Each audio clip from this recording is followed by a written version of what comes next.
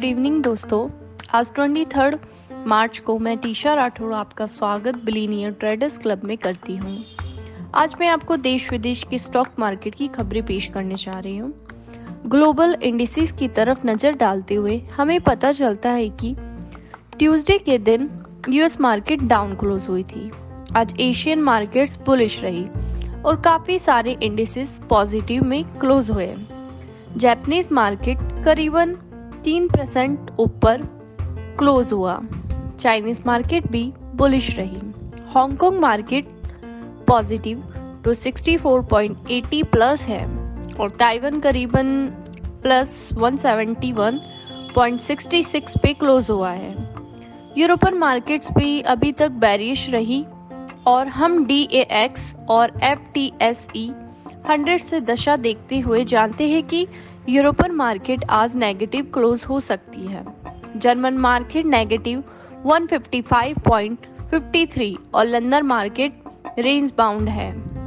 US market में Dow Jones, S&P 500 और Nasdaq सब नेगेटिव ओपन हुए हैं। डो फ्यूचर्स 15 मिनट्स चार्ट में 200 MA के नीचे हैं और ये हमें बेरिश साइन देता है। आज निफ्टी गैप अप के साथ खुली मगर बुल्स अप मूव को संभाल नहीं सके और 10 बजे के बाद निफ्टी को डाउन मूव स्टार्ट हो गया। बैंक निफ्टी का भी सेम हाल रहा। बिलीनियर ट्रेडर्स में इस फॉल में काफ़ी फायदा कमाया। इस फॉल के बारे में बिलीनियर ट्रेडर के पहले ही प्रिडिक्ट कर दिया था। आप इनका 22 मार्च 2022 का वीडियो देखना ना भूलें। मार्केट में जो गिरावट आई ये नॉन स्टॉप थी और निफ्टी 69.85 और bank Nifty 201 points down close हुआ। निफ्टी के डेली चार्ट्स के अकॉर्डिंग प्राइस कैंडल फीबो 78.6% के ऊपर है। प्राइस भी MA 200 के ऊपर है। इसका मतलब अभी भी फुली बुलिश है, लेकिन जैसे पिछले वीडियो में बताया गया कि ये पिच फॉर्क के रेसिस्टेंस पर है, जिसके कारण बेरिश रिवर्सल होने के चांस है। बैंक निफ्टी की डेली चार्ट्स के अकॉर्डिंग प्राइस कैंडल फीबो 50% और 61.8% के बीच क्लोज हुई है और exponential moving average 40 moving average 200 के नीचे क्लोज हो रहा है। इसका मतलब अभी भी बैंक निफ्टी बेरिश बन रही है, लेकिन जिससे पहले वीडियो में बताया गया है पिचफॉर्क के रेसिस्टेंस पर है, जिसके कारण बेरिश रिवर्सल होने के चांस है। अब तक सेक्टर वाइज हमको निफ्टी मेटल, एनर्जी और फार्मा टॉप गेनर्स रहे हैं और Nifty auto, financial services top losers थे। दोस्तों, आप SGX निफ्टी को मॉर्निंग में ट्रेड के पहले ज़रूर देखें। SGX निफ्टी के बेस पर ही आपको अपने दिन का अनुमान लगेगा या आप अपने दिन का अनुमान लगा सकते हैं। डो फ्यूचर्स अभी भी छोटे टाइम फ्रेम में बेरिश है और इसके बेसिस पे हमें ग्लोबल मार्केट के चेंजेस एक्सपेक्टेड होंगे। दोस्तों, ये सेकंड फैक्टर है जो आपको देखना चाहिए सुबह में इंडियन स्टॉक मार्केट के खुलने से पहले।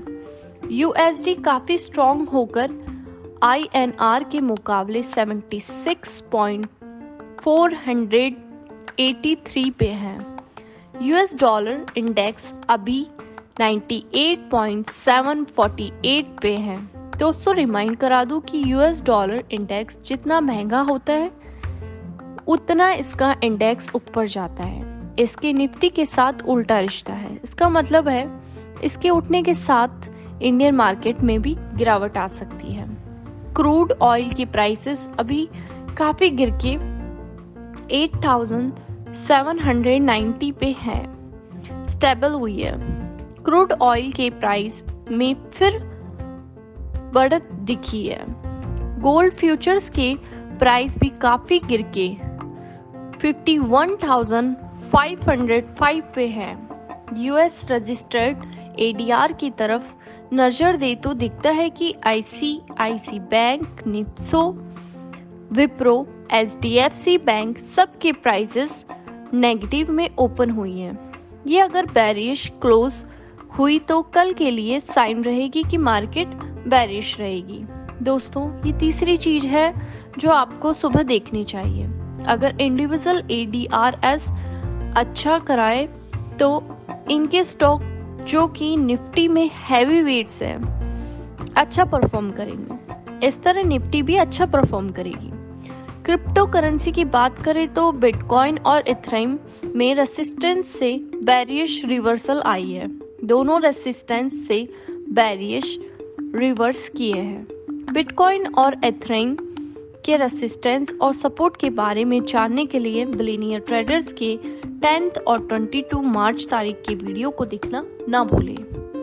मैं आपको यही good night and good bye बोलती हूँ। Have a profitable trading and expiry day on 24 March.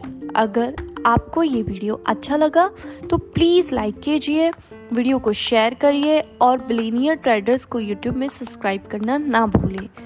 उनको आप इंस्टाग्राम पे भी फॉलो कर सकते हैं। उनकी आईडी है Ayan Sinha 27। Okay, good night दोस्तों।